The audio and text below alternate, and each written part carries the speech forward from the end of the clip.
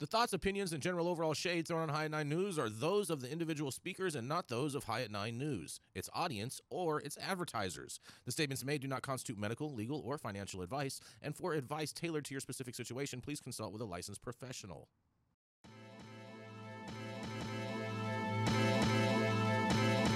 Welcome to the High at 9 News Hour, where you will hear from cannabis industry experts and professionals from around the country talk about important topics while shining light on global issues and discussing cannabis as it relates to politics, regulation and reform, data and technology, science, research and medicine, family and parenting, art, celebrities and entertainment, fitness, sports, mental health and wellness, and plant-based medicines and entheogenics. Together, we are building a stronger community, fighting the stigma and creating change. With your hosts, Jason Beck and Rico Lamite, joined by special industry expert correspondents from around the country, and daily antics brought to you by Cannabis. Coming to you live every Monday through Friday at 9 a.m. Pacific Time and high noon on the East Coast. And thank you all for getting high at 9 with us.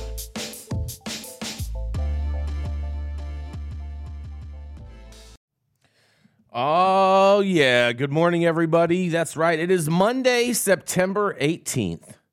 Oh, yeah. And today is National HIV, AIDS, and Aging Awareness Day, National Cheeseburger Day, World Bamboo Day, and that's right, happy birthday, Air Force. We're not talking about Air Force One. We're talking about the real Air Force. And thank you for joining us and getting high at 9 with us. It's also high noon on the East Coast, and please remember to like, share, and subscribe to us on all social media platforms. Use that fancy little QR code right there in the top-hand corner of your screen to see where we live on the internet. We're live every Monday through Friday on YouTube, and you can also catch us on Twitter, Facebook, and a few other different platforms as well. But nonetheless, we are going to kick it off. We got a lot of news going on today, and I guess I'm going to kick it off today with my first story. I see Gretchen's in the room, but she hasn't activated herself yet. But nonetheless, we're gonna keep it rolling. All right, are you guys ready for this, man? Because this is a very, very interesting story that broke on Friday. Arizona, first of its kind. That's right. Marijuana dispensary workers go on strike. Oh, the union busters are coming in hard. In the first ever labor action of its kind in Arizona, cannabis workers at a marijuana dispensary in Phoenix went on strike.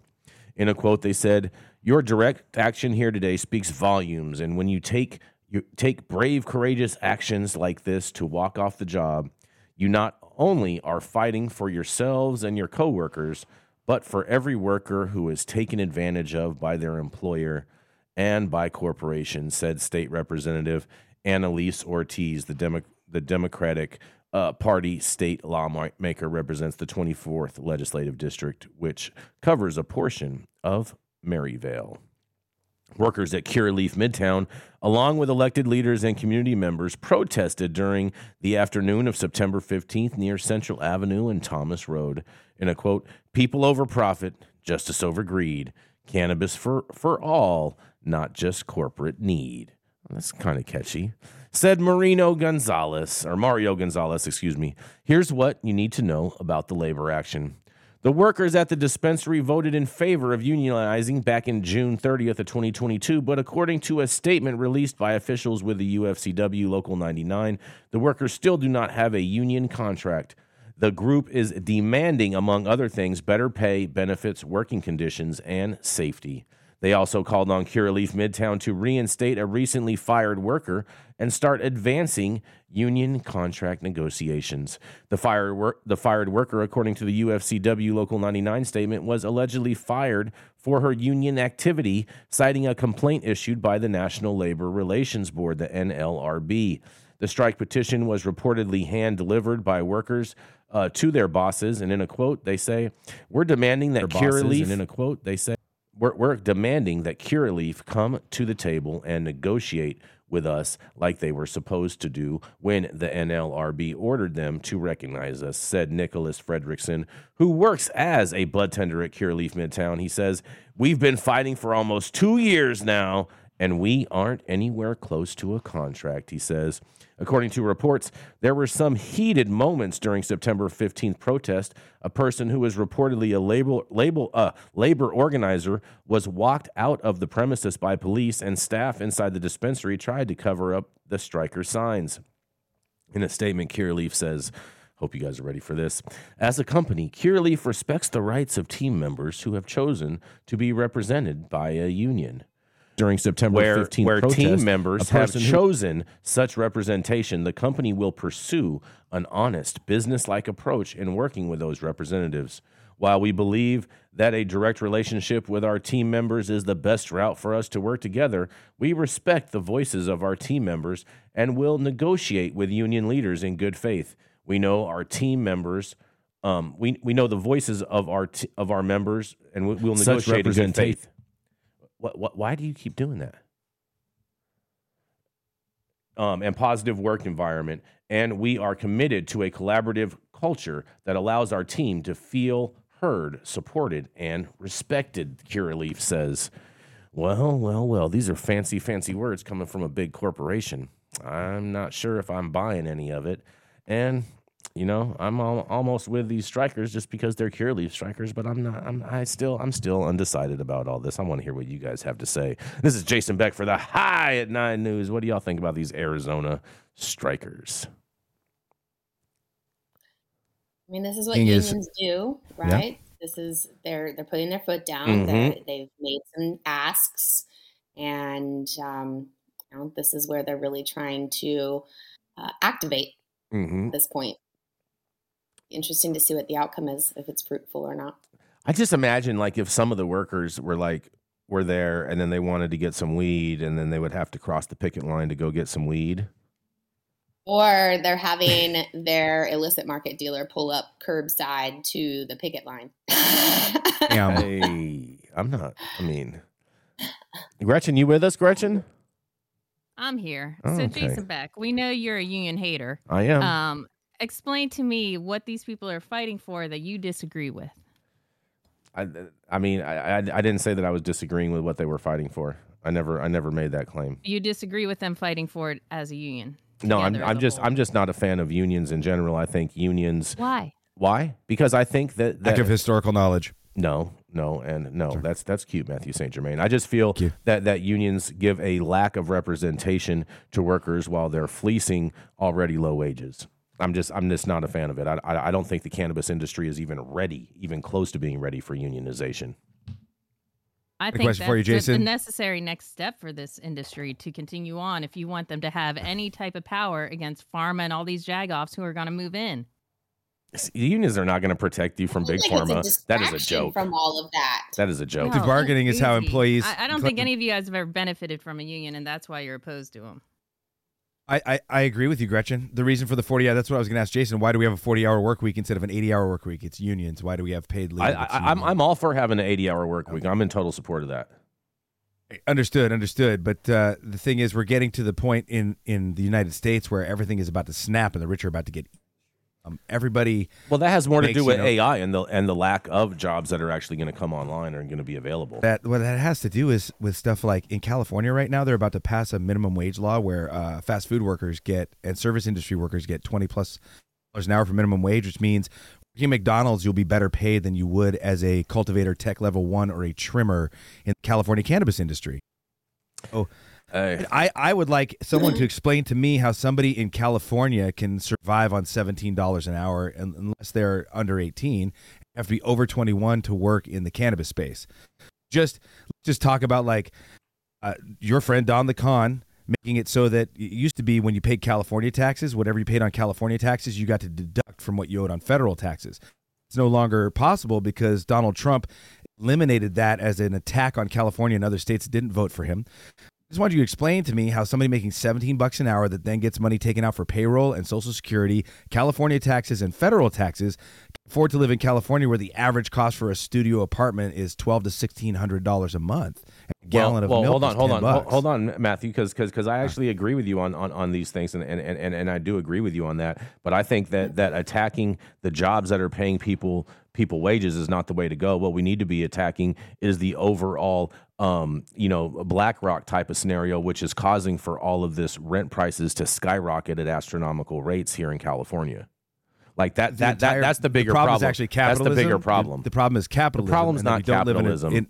No, the problem is crazy ass rent. Okay, that is the problem. Oh, that is the problem. That's not the problem. The problem is that the folks at the top of Walmart, of PG&E, of all of these companies are making tens to hundreds of millions of dollars both in salary and compensation and bonuses. Everybody else is making below minimum wage that they can't fucking survive, bro. It's really what the problem is. And so if we look at the free market economy is designed for the exchange of goods and services among individuals at fair rates between individuals.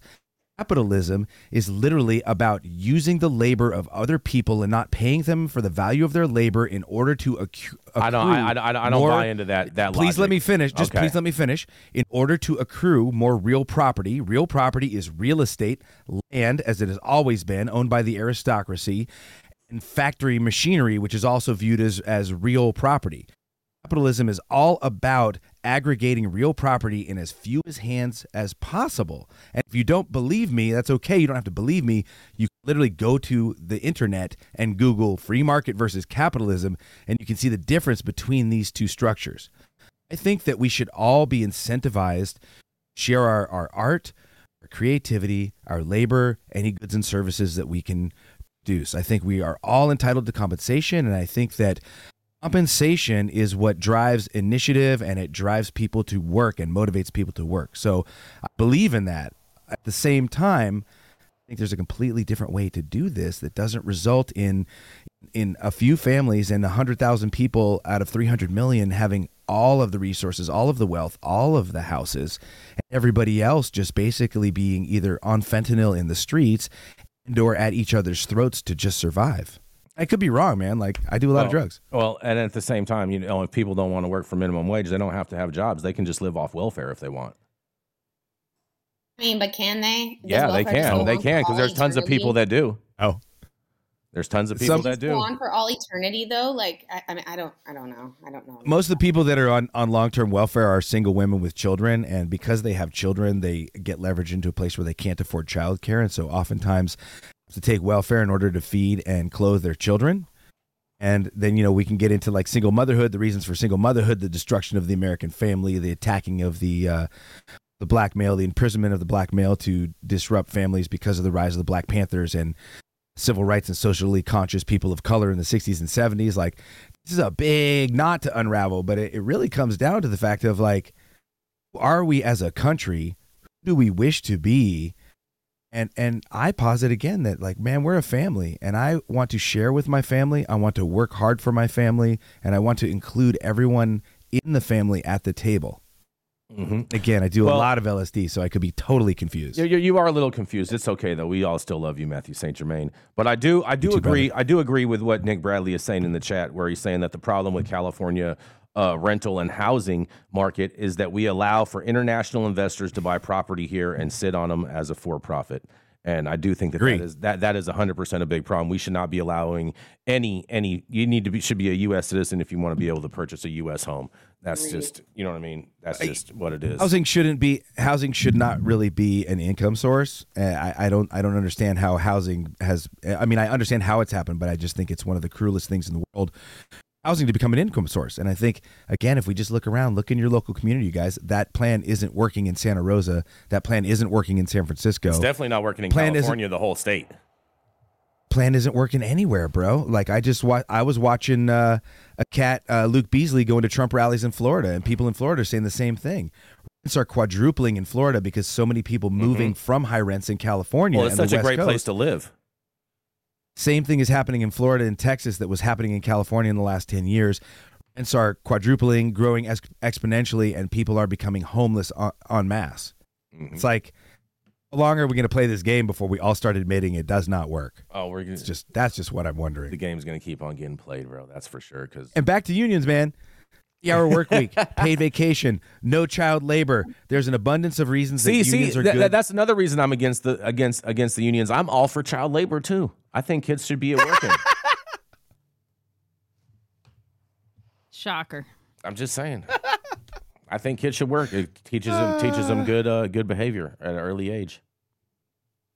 I'm all for it. I think that children should work in limited capacity if they have the free time and can maintain their studies. I'm down with that. I still want them to go into school full time, everything else like that. But I think that they should be able to work and earn money.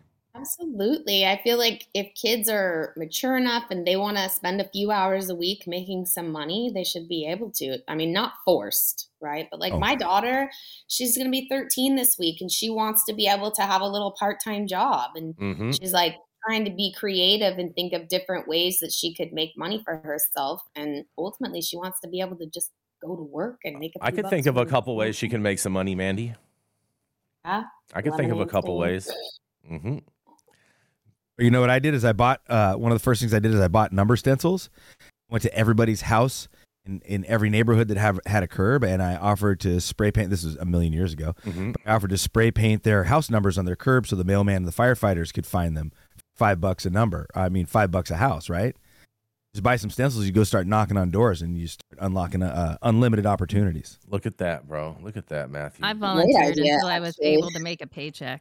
You volunteered until you were able to get a paycheck, Gretchen? How long did that take? Yeah, I volunteered for 2 years when I started when I was 14 at McGee Women Hospital, cleaning bathrooms. Were you a candy striper?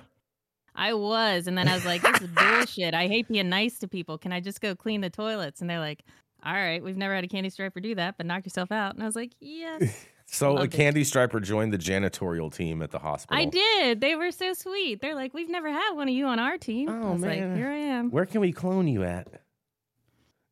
I'd much rather clean toilets than smile sweetly at ugly babies. Oh, man. What are you going to do when you run for Congress then, Gretchen? People are going to appreciate that. They're going to love that slogan. They're going to love that slogan? I'd much rather clean toilets kiss your ugly baby. Oh, man, that's going to be good. That's going to be good. People want some honesty. They do. People do want honesty. She's going to make onesies that's going to say, Gretchen Gailey for office, but I won't hold your baby. Yeah. No photos, please. Oh, man. Don't let me touch your baby. All right, we got it. Baby, unless it's in a union, don't bring me your baby. That's right. No union babies. Union baby. No. Only if your baby is a union buster. Yes. Yep. Or if your baby has a bunch of scabs on it, then you know what I'm saying. Oh my God. Yes. We got to go to a commercial. We're going to be right back. Relying on 25 years of commercial hydroponic experience, King Solomon Nutrients has engineered the best liquid and dry fertilizer products for cannabis that preserves the crop, the soil, and the environment. Through relentless passion, research, and innovation, King Solomon has developed simplified cannabis crop nutrition you can trust. It was created for farmers, by farmers. Don't mess around. Try the crown.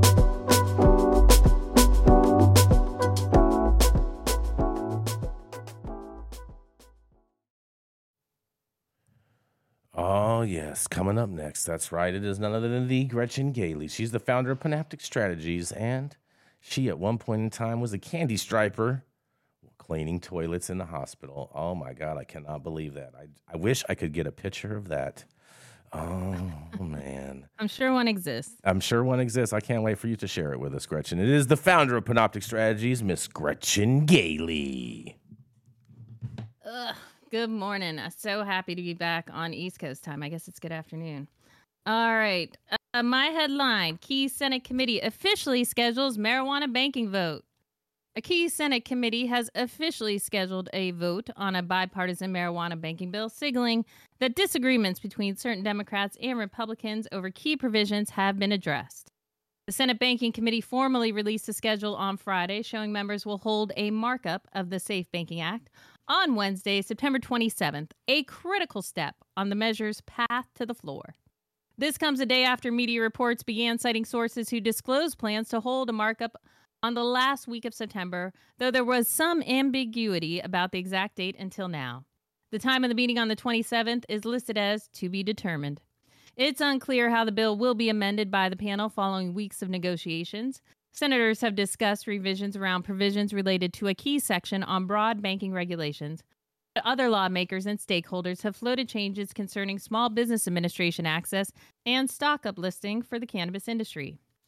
After the Senate reconvened this month, Banking Committee Chairman Sherrod Brown said he was aiming to move the Safe Banking Act among other priority bills within the next 6 weeks. Last week, he said an agreement was imminent, and he said on Monday that he hoped to announce the scheduling of the legislation in the next few days. We want to make sure we have enough votes, and I mean there are still some differences some members still have.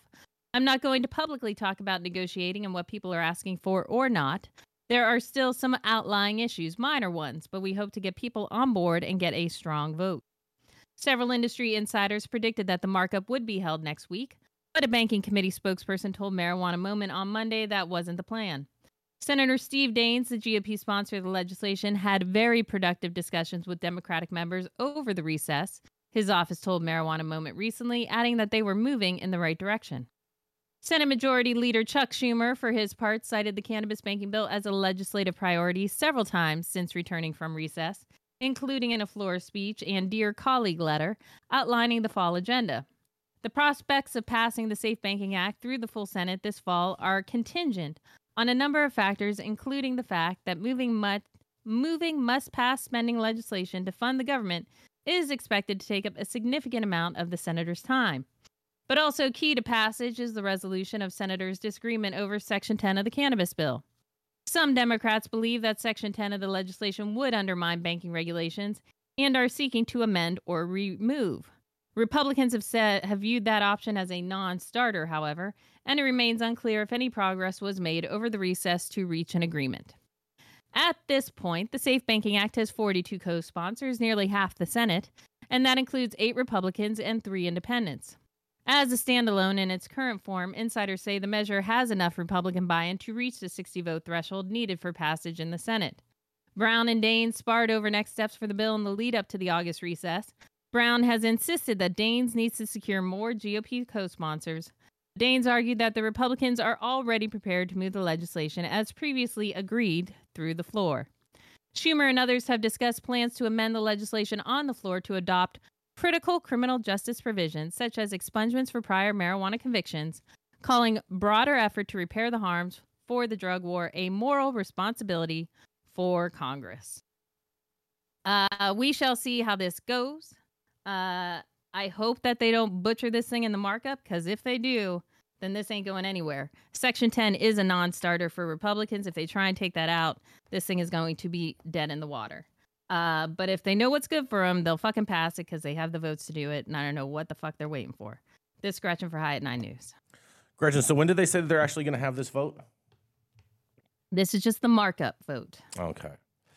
All right. Well, so this is, for those who don't know what a markup is, this is where they take the bill in committee, and they all go around and bitch about what they want in or out. That determines the final legislation that goes to the floor. It can still be amended on the floor, and that is where we expect them to put in the provisions from the HOPE Act, which would provide funding to states for marijuana expungements. That is the criminal justice reform that Republicans are on board with and willing to put forward. We shall see if they add stuff for the SBA or uplisting to the stock. We'll see. Gretchen. Well, now I wonder how realistic this is, because you know what I hear is supposed to happen today out there in your neck of the woods, Gretchen. Tell me, please. Good old my buddy Matt Gaetz is going to go and put a motion before the House to remove Speaker McCarthy, which could cause a massive government shutdown. Good luck. Just telling you, it's happening today. It's happening. It's going down. And I'm just telling you, nobody wants the damn job. If your boy Gates wants to move forward with this, you're going to get a Democratic speaker. Mark my words. Just telling you. Just telling you. Mark my words. I know happening. what I'm talking about. It is happening. It is happening. Okay. Either way, has nothing to do with fucking safe banking in the Senate. What's your point? It does have to do with safe banking, because the markup is still happening. The government goes on shutdown, there will be no markup. The government's not shutting down. Okay. How much money you want to put on this? How much fake money you want to put on this? Because we know you're not going to do it. Here's the next $100 Jason loses. They're very well. I didn't say I was going to bet on this. I'm just telling you. I think no. I'm going to wait like maybe 24, 48 hours until I decide to bet. Okay. Yeah. Thanks. Mm-hmm. Helpful. Yeah. Chin, you seem to me like a classical liberal, and I wonder, are you really? do you really feel like you're still a Republican? The Republican Party mirrors your principles, and do you feel that there may be time for it might be time for a new party that maybe or classically follows liberal principles? I hear where you're coming from. I consider myself a moderate conservative. Not a rhino? Because there's still... No, I'm not a rhino jagoff. I actually believe in Republican principles, unlike these dickheads who have tried to take over my party, like Matt Gaetz, like Jason Beck. They do not stand for Republican measures. They're just assholes. Yeah, we do. Stop the cap. Whatever. I think if you were to... my party. I think that you look at classical liberalism and its defensive property rights, and you were to Google a definition of liberalism right now and read it, I think that you would find that the dictionary you would probably identify as a liberal. I am definitely. What people on Fox News lean liberal. I'm no, not gonna lie. what people lean that way, but fiscally I do not. People, right? What I think most people don't actually understand the definition of liberalism because it's been recast by Fox News and AM radio, et cetera, for 30 plus years. If you look at the dictionary definition of liberalism, I'll pull one up and how about hijacked by the Democratic Party? What? Liberalism has been misidentified with the definition in order to cast aspersions on people. The Democratic Party is center right. They're focused on corporate wealth and neoliberalism and international war. The Republican Party is far right, and they're focused on Christian Sharia and the end times and the return of Jesus. Well, that's not what I believe in, and I'm like you say, that's the far right. I'm not the far right. Like I said, I think that when I listen to you and Jason have discourses, it just points to me that we really need at least one more, if not two more, political parties that have mainstream power in order to really more accurately reflect the truth of the American polity, right? Because there's people like me and you, Gretchen, that don't fit into the typical Republican or Democratic offerings currently given. There's not really a space for that. I don't think you want to. I believe in the Constitution. I believe in a whole shit ton of stuff that Jason Beck doesn't fucking believe in. I believe in the Constitution. Constitution. I don't think you believe I don't in know what the Christian hell you're Sharia talking or about. eliminating all of rights from women. Yet the party that you support, whatsoever. I believe the in party the you support is that we are all covered. I don't need a special right because I'm a fucking woman. I got the same damn rights because I'm an American citizen. I don't need to be a woman your rights or a are man. actually Fuck right. Your that rights shit. are being stripped away from you because the moment you become pregnant, you're no Because longer there an individual are woman. dickhead What you men are is trying to no, you're determine my a future. vessel. You're a vessel. I'm a vessel. Suck a vessel my for dick. the soldiers I'm a of vessel. Christ. I'm just telling you what your party's doing. I don't know about once you all become that. pregnant, I don't know about all that. Once you become pregnant, I'm not buying all that. Choice for all your that, rights. All that poop. Appears. I'm not buying none of that. You are now a poop vessel soup over there. If we care about safe banking, please go to panopticstrategies.com and you will look under the Change tab and you will find a template to send to your lawmaker telling him to pass fucking safe banking.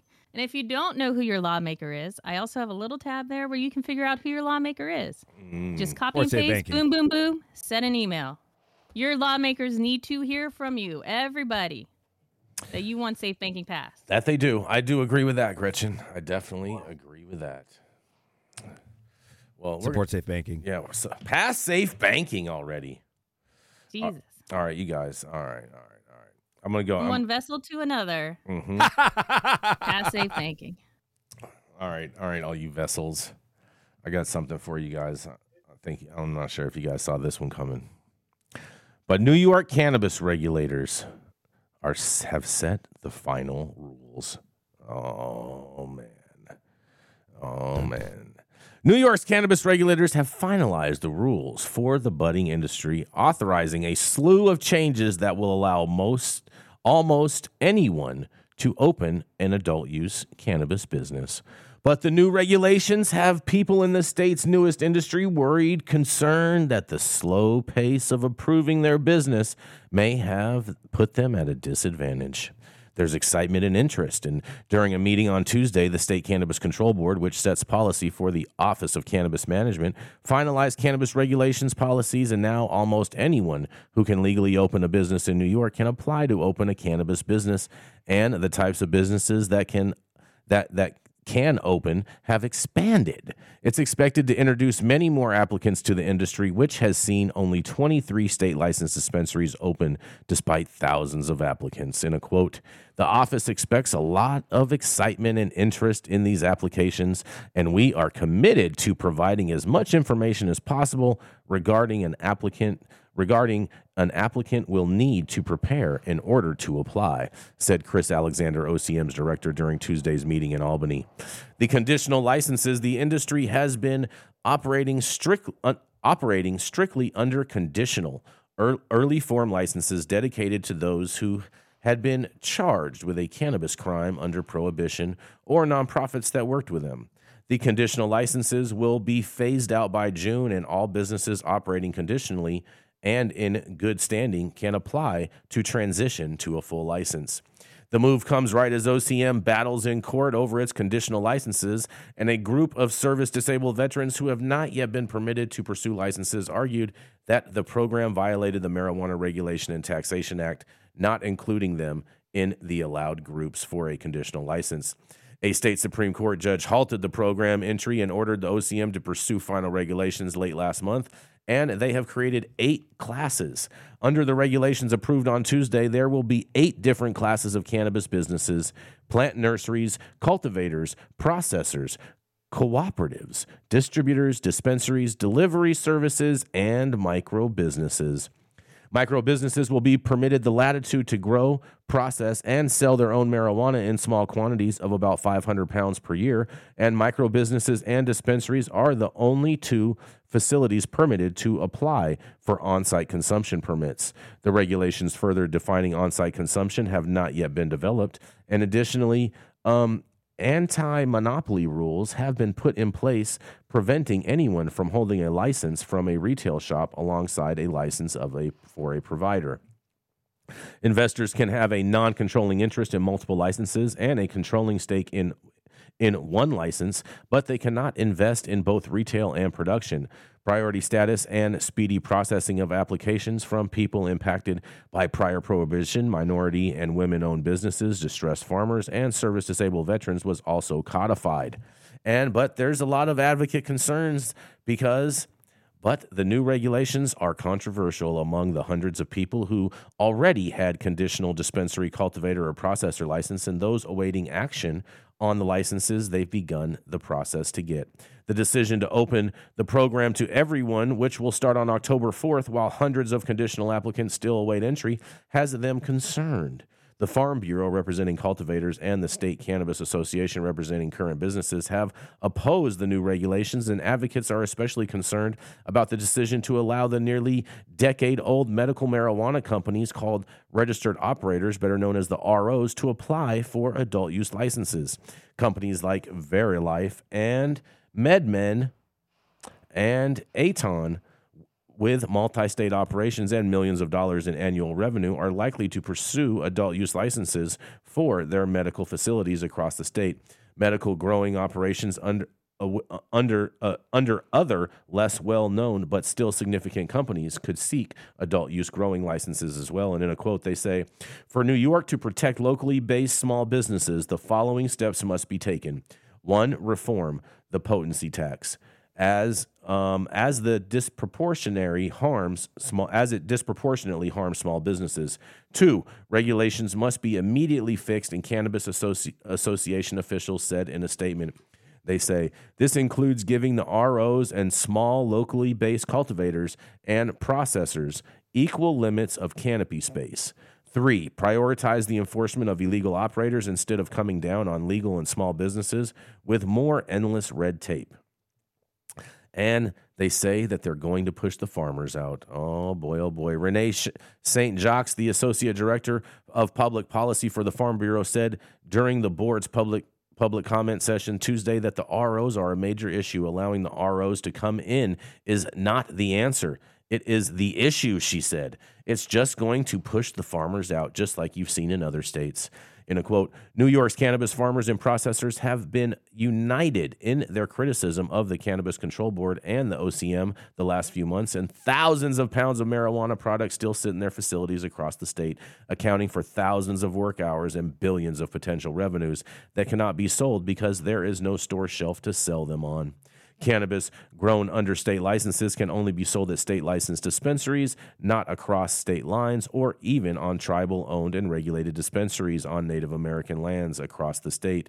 And the cannabis industry, they say in New York, they say we're still struggling. The state of the industry is so bad, advocates say, that some marijuana growers are talking of self-harm. On Tuesday, Jeanette Miller, the co-founder of Cannabis Farmers Alliance, wore a handmade noose of rope around her neck to the Cannabis Control Board's meeting, meant to demonstrate how dire her situation is. She says, "I'm wearing this around my neck today because I feel like I'm going to hang myself," she said. "We're tired, we're done, we're struggling," she continued. "We need help. You don't answer," she says. Well, there's a lot of situations going on in New York, and this is just the continuation of an ongoing problem. I want to hear what you guys have to say. Is New York going to fix themselves with these rules, or are they just going to keep on perpetuating the same ridiculousness that New York has been pushing this entire program so far? What do you guys think?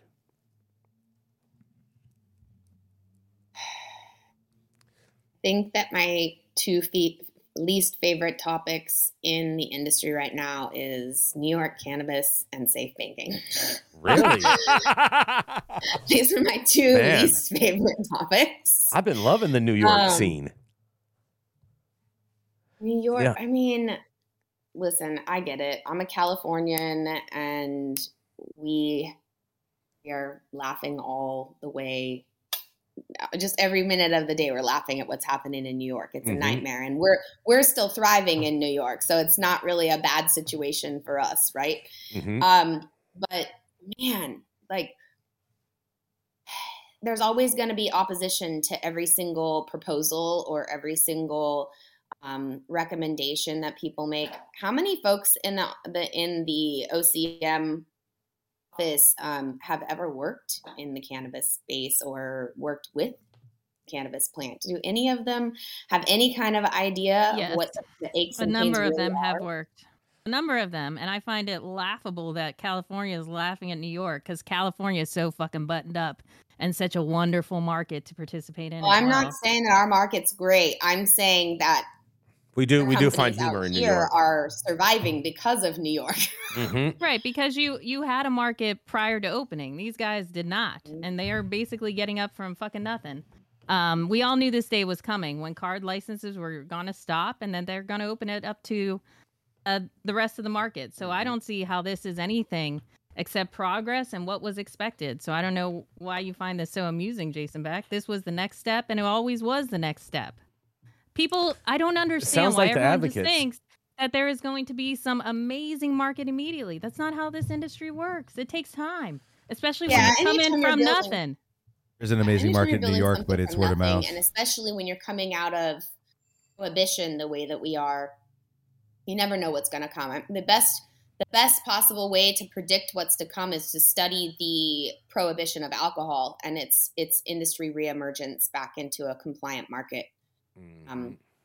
That's really the only way to get a slightly close glimmer to what might be. Like the languaging of keeping retail and production separate. I thought that was a good idea in California as well, and would have probably led to a little bit equitable market for everybody. The moment you allow for vertical integration, then growing their own weed and selling it and kind of sloughing off all of the independent producers becomes a reality.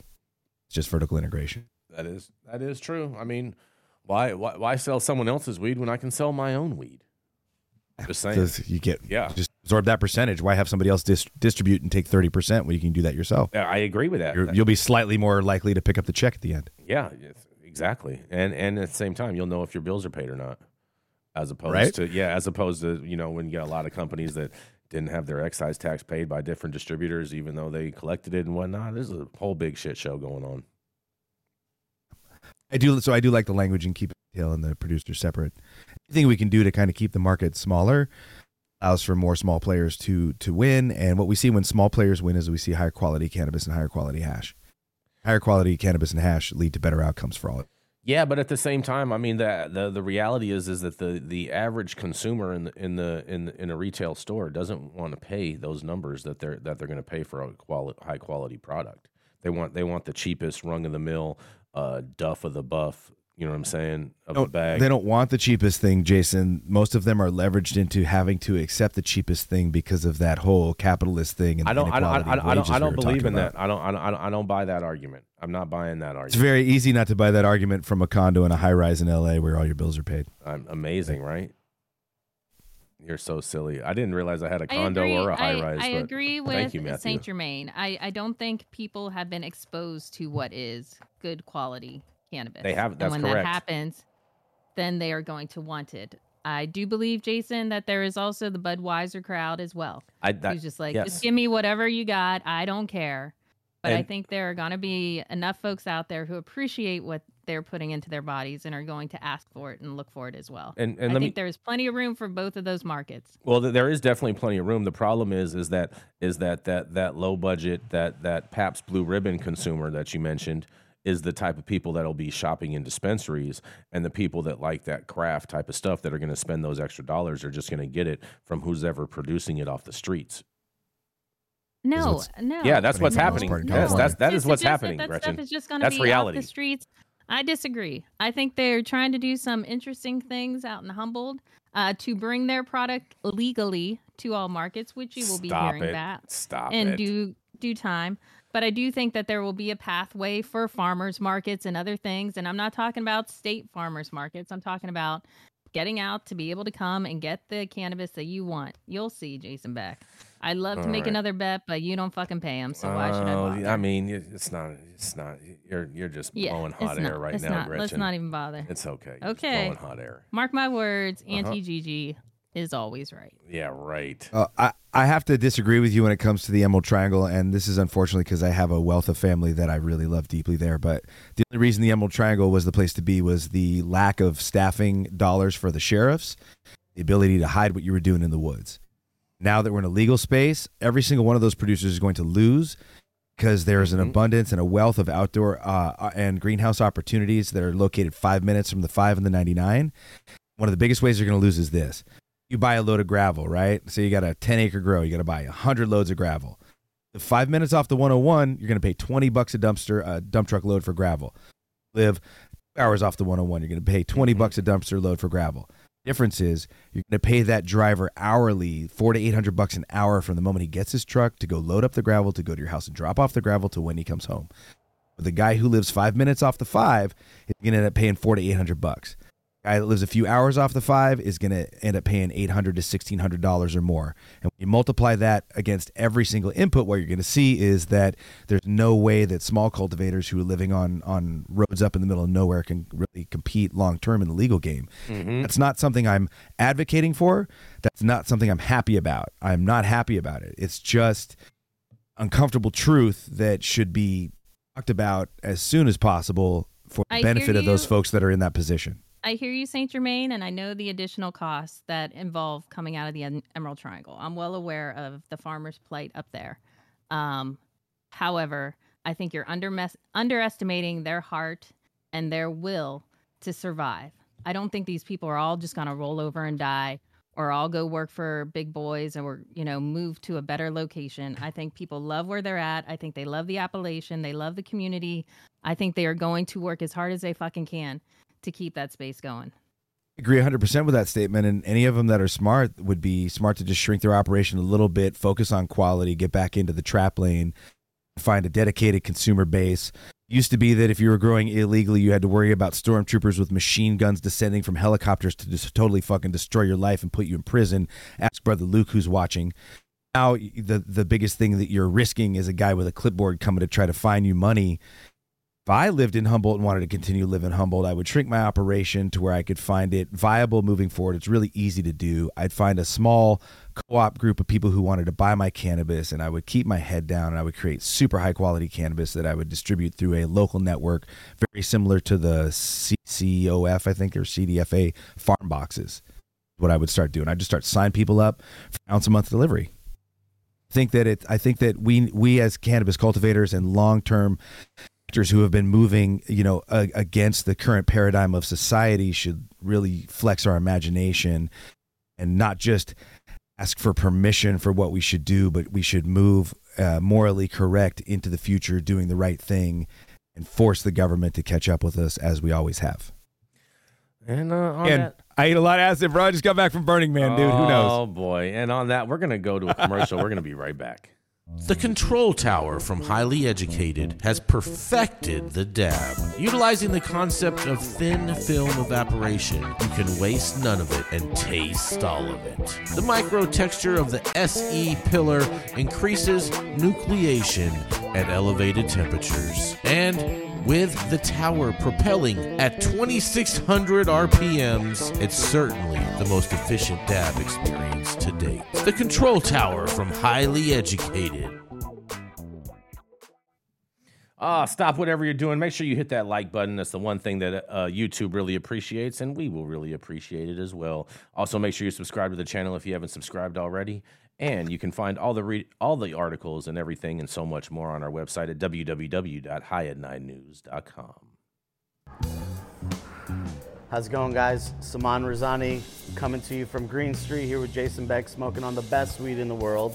Did you know that we have an audio-only version of our podcast available on Apple, Google, Amazon, iHeartRadio, and Spotify?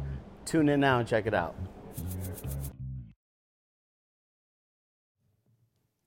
Oh, yes. Coming up next. That's right. She's a mom. She is an Emerald Cup edibles judge. I don't know why I always mess that up. Sorry.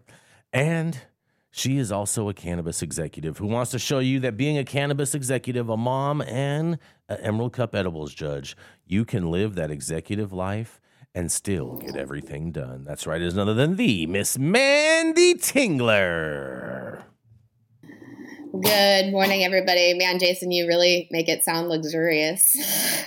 I'm really good at that. Thank you so much. So glamorous over here. Today, I'm going to be sharing a follow-up story from one I covered a few months ago. I bet you can't guess where it's coming out of. Yep, NYC. So it's a story that's something we all need to be aware of because it does impact us all at some point, whether you're an employer or an employee. New York really seems to be asking some of the most important questions. Today, my article comes to you from the Times Union News, and the headline reads, "Marijuana regulation of employees needs clarity," report says. The article is quite long, so I'm going to be summarizing for you today. It says, New York passed a law banning employees from testing workers for cannabis use without visual signs of impairment. The result is a lot of uncertainty. A recent report from Cornell University highlights the need for clearer regulations concerning the testing of employees for cannabis use in New York. The state, which was a pioneer in banning the testing of workers without signs of impairment as a part of recreational marijuana legalization, is currently facing significant uncertainties in its labor law.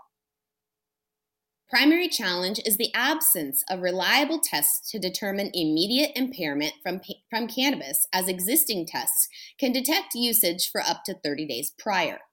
The lack of precise impairment tests raise concerns for both employers and employees.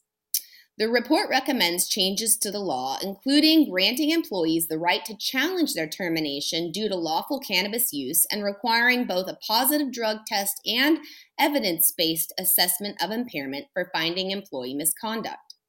Critics argue that subjective interpretations of impairment could disproportionately affect workers of color. While New York is working to find a balance between workplace safety and individual rights, the absence of an effective impairment test remains a significant challenge for employers and law enforcement.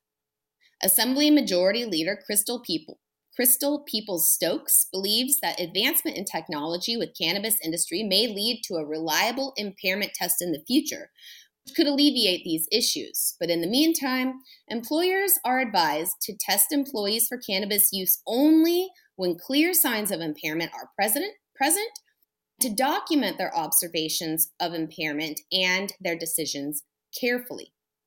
Now, you guys, obviously can be very confusing for employees and employers. What do you think that employees and employers should do to manage cannabis use on the job? This is Carmen Sacramento coming at you live from High at 9 News. Happy Monday, y'all. I mean, Matthew St. Germain, you should just let them smoke weed.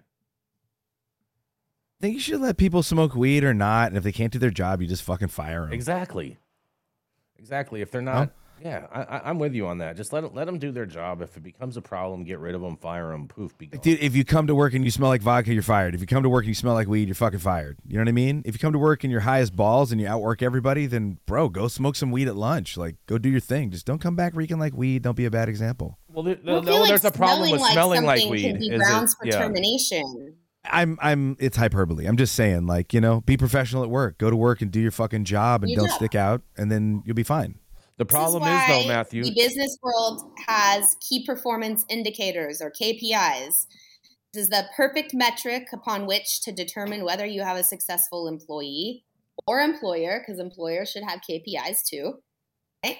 You got to keep your employees happy and treat them right, and all of those things. So KPIs, are they meeting them or not? Cannabis use is irrelevant. And I would say, first responders in certain jobs like high level crane operators and shit should definitely not be on drugs and should have drug testing. There's certain jobs that need people to be sober and focused to do for the benefit of society. Mm-hmm. If you're working a service job or a construction job or if you're a paper pusher, you should be able to smoke weed. Congressperson, you might as well get high because you're not doing anything effective. Maybe they'd all do better because they'd let go of all. I'll do way better. They'd start to grow a conscience, bro. You'd see Mitch McConnell, instead of freezing, be like, "Oh, goddamn, I've been a shitty, horrible person my whole life. You guys, I'm sorry." Oh man. If it was like a rule that they had to go take a bong hit before they made big decisions. I thought that was Bill Clinton. I think you should have to take a 10 strip if you've been elected right before you take your oath. A 10 strip? That's 10 hits of LSD, approximately 1,200 plus micrograms of LSD. That seems a little excessive right there, Matthew. It's a lot excessive. That's what they need. Oh, man. Yeah. You can't survive a 10 strip. You shouldn't be in charge of me. Sorry. This whole world has been based on really extreme things. LSD is not that bad compared to some of the other shit. Dude. I had this one chick that I worked with, and we were not allowed to consume in my first cannabis job. That was considered a no-no. And she was one of our sales folks. And I was with her. We were on a trip, and we were still gonna, work that day or whatever. And she is just lighting up, waking, baking. And I'm like, what the fuck? And she's like, well, I'm not smoking at work. And I'm like, I can't believe you smoke before you got to speak to all our customers. And she's like, if you didn't smoke before dealing with our fucking customers, you would not want me as your customer sales rep. I was like, all right, works for me. What company was this, to deal with half of our people. None of your damn business. You know who I worked for to begin with. I do know who you worked for to begin with. Do the math. Oh man. But no, we did not consume. Hey, it didn't bother me that we didn't consume. I didn't care. But I definitely knew that there were times when certain folks let things slip that they weren't supposed to, because they were consuming. There were certain things that they shouldn't be disclosing that they did, which was not a good thing. So I don't have a problem telling people not to consume on company hours. Should they get fired because they get drug tested? No, I don't believe in that shit. But I think you can set the rules and say, if you don't want people consuming during company hours, I think you can get away with that. It's your prerogative. It's your company. They don't like it. Don't work for you. Exactly. There is a lot of room for confusion, though, because even here in California, I've done a lot of consulting for a number of different companies. And sometimes that includes meeting with HR operators who are not used to operating in this industry. It's a culture shock for a human resources officer to come from traditional corporate and then suddenly become an HR officer of a cannabis company, because the rules and the paradigm completely shifts. The value system is completely different. And so I once had a meeting with an HR director of a company here in California who had never worked with a cannabis company before. And one of the employees who was cutting clones somehow managed to cut their hand while they were on the job. And that employee had been seen smoking a vape pen earlier that morning. And so the company issued an entire no cannabis consumption policy statement within the entire business. And that's a real challenge for a number of reasons, partially because when you're a sales rep or a marketing person, a lot of what you do is very social It's a lot of product sampling, a lot of trialing of different things. And if you can't use it on the job, then there's the question of when can you use it? When are you supposed to be having social relationship time with your customers? And then also, what about those staff who need to medicate during the day for pain, for anxiety, for cancer treatments, or whatever? Companies need to be really crystal clear. I've also seen a lot of companies do this thing where they say no cannabis use on the job, during office hours at all, but then everyone's going out back and toking. That's very confusing. So as an operator, set your policy in your company, be crystal clear about it, post it, and then stand by it, whatever it is. I'm not mad at that. Hold your ground, right, Mandy? Yeah. Clear. Mm-hmm. Well, we're going to keep him moving. We're going to roll right into the immortal Count himself. That's right. It's Matthew St. Germain. He's an immortal wizard, always helping the Brotherhood of Eternal Love try to find their way. And thank God he got his dick unstuck from the dirt from all of that rain at Burning Man. That's right. It is none other than the Mr. Count himself, Matthew St. Germain. Hey! Okay, hi, everybody. Happy Monday. I've got great news that comes out of MAPS and out of the FDA of all places. The psychedelic drug MDMA has passed its phase 3 trials and will probably soon be available for prescription use by therapists. The psychedelic drug MDMA can reduce symptoms of post-traumatic stress disorder, researchers reported in a new study published Thursday.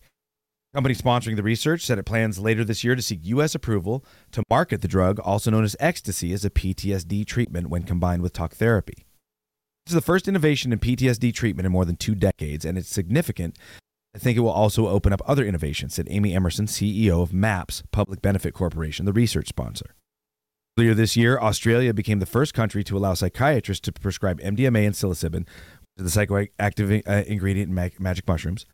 Drugs are gaining wider cultural acceptance in the U.S. in part because of efforts by the nonprofit advocacy group MAPS, the Multidisciplinary Association for Psychedelic Studies. In the new study, researchers measured symptoms in 104 people with PTSD who were randomly assigned to get either MDMA or a dummy pill. 3 sessions that also included talk therapy with a psychotherapist. After treatment, 86% of the MDMA group improved on standard PTSD assessment compared to 69% of the placebo group. Assessment measures symptoms such as nightmares, flashbacks, and insomnia. At the study's end, 72% of the people in the MDMA group no longer met the diagnostic criteria for PTSD, to about 48% of the placebo group. The results that they got are very exciting, said Barbara Rothbaum, who directs the Emory Healthcare Veterans Program in Atlanta. She was not involved in the research, which was published in the journal Nature Medicine. Before MDMA can be prescribed in the U.S., the FDA would need to approve it, and the DEA would need to change its classification for MDMA. MDMA is currently classified as Schedule 1, on par with heroin, to have no currently accepted medical use, a high potential for abuse, and a high potential for addiction, none of which are true. There are actual underground coalitions of psychotherapists who have been using MDMA since it was legal and before in the 80s with talk therapy. It is an amazing tool for therapy and for the alleviation of PTSD and other emotional psychological disorders. Don't forget, it's also fun to take in fun ritual dance therapy sessions with your friends and family.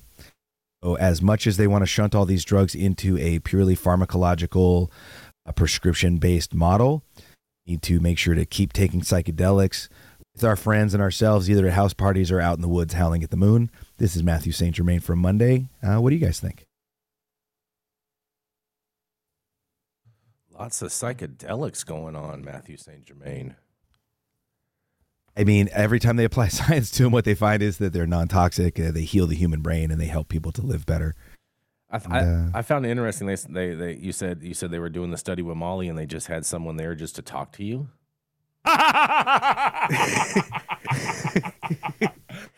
I mean, no, it's fun to talk. I mean, what are they talking about in these studies, Matthew? What are the topics of conversation when you're just like sitting there rolling balls talking to some doctor? In this therapeutic way, it's different in that they do is you're not rolling talk balls. You are, but what they do is they talk for a month or so to gain rapport, find out what's going on. And in the therapy session, it's kind of, they use the therapy session as a culmination. I'm sorry, the MDMA session as a culmination of the therapy. You're kind of ready, and at that discovery point and that depatterning point, the MDMA helps you to really examine the emotional contents of your heart and your mind, and to really see them in a way that's less intensely personal, where you don't feel judgment towards yourself, and so you can talk about what you've done and find forgiveness for yourself as well as for others. One of the biggest things that psychedelics do in increasing the dendritic formation and the patterning and connection in your brain is they actually allow you to depattern. What PTSD and trauma often does, it's very much like other learned skills, it will dig grooves of neurochemical pathways in your brain. And so this higher amount of chemical mapping, neuronal mapping together through dendritic formation basically allows greater patterns to establish and eliminates or shallows out those PTS grooves, so that you can really almost become a new person. So hold on. So I think it's important, as much as I'm not like a super sacred hippie, I really do think it's important to, and you don't have to say it out loud, you don't have to close your eyes and make any kind of face that anybody sees, but it's important to get an intention in your own mind with kind of where you want the trip to go, what you want to learn, to the molecule, plant, or substance that you're about to make a part of your body, and really try to find a direction for what you're doing. And the last thing I want to add is, one of the reasons I think I personally have gained a lot of value from psychedelics, even though I'm still a very imperfect, fucked up little dude, that I don't drink alcohol when I do psychedelics. And I think that drinking alcohol turns psychedelics more into drinking fuel, and really obscures the intellect and the ability to learn, change, depattern, and grow psychedelic usage. So when you're doing your drugs, man, try to focus and just do some acid, mushrooms, and MDMA, and save the drinking for another day. Save your liver. Too. That's the moral of the story, huh, Matthew? Save. I just feel like, Matthew, when you're telling that story, all right, of like how they like talk to you for a while, and then you know what do you remember that movie? I think the movie was called Run, where like the lady would like hypnotize people, and then like would they like turn them into slaves or some craziness after that. Okay. Well, seen it. Yeah. Okay. Well, you should check it out. It was a crazy movie. But yeah, that's what that reminds me of, is like all of a sudden you have this doctor, and they have to like figure out a time when like they think that their relationship with you is right, to where you're going to open up and be all this forthcoming while you're rolling balls on MDMA. It just sounds like a setup to me. I'm not sure. I'm thinking that that's like real therapy or not. That's why there's to be a therapist, there's an extensive training, education, list of rules and requirements. There's things that if you do or do not do, you cannot be a therapist. Therapists are human beings and make mistakes 100%. Mm-hmm. To get to a point in your life where you have to trust someone. Mm-hmm.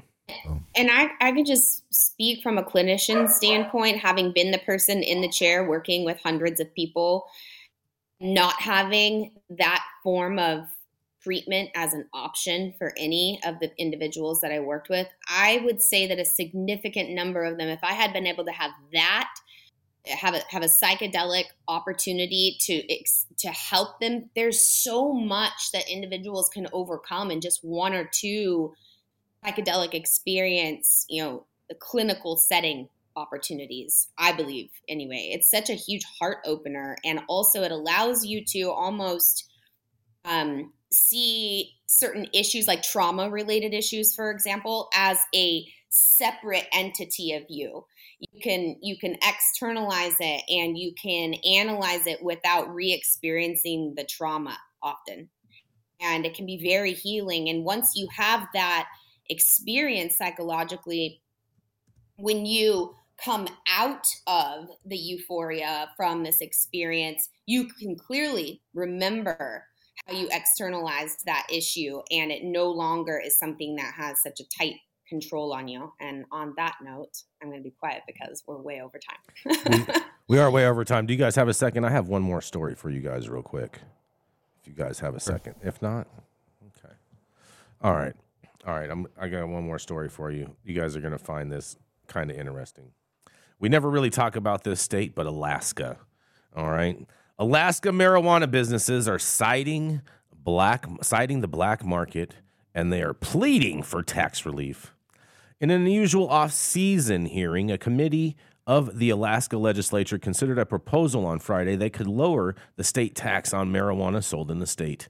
House Bill 119, considered Friday by the House Labor and Commerce Committee, would shift the state's marijuana tax system from a tax per ounce to a sales tax.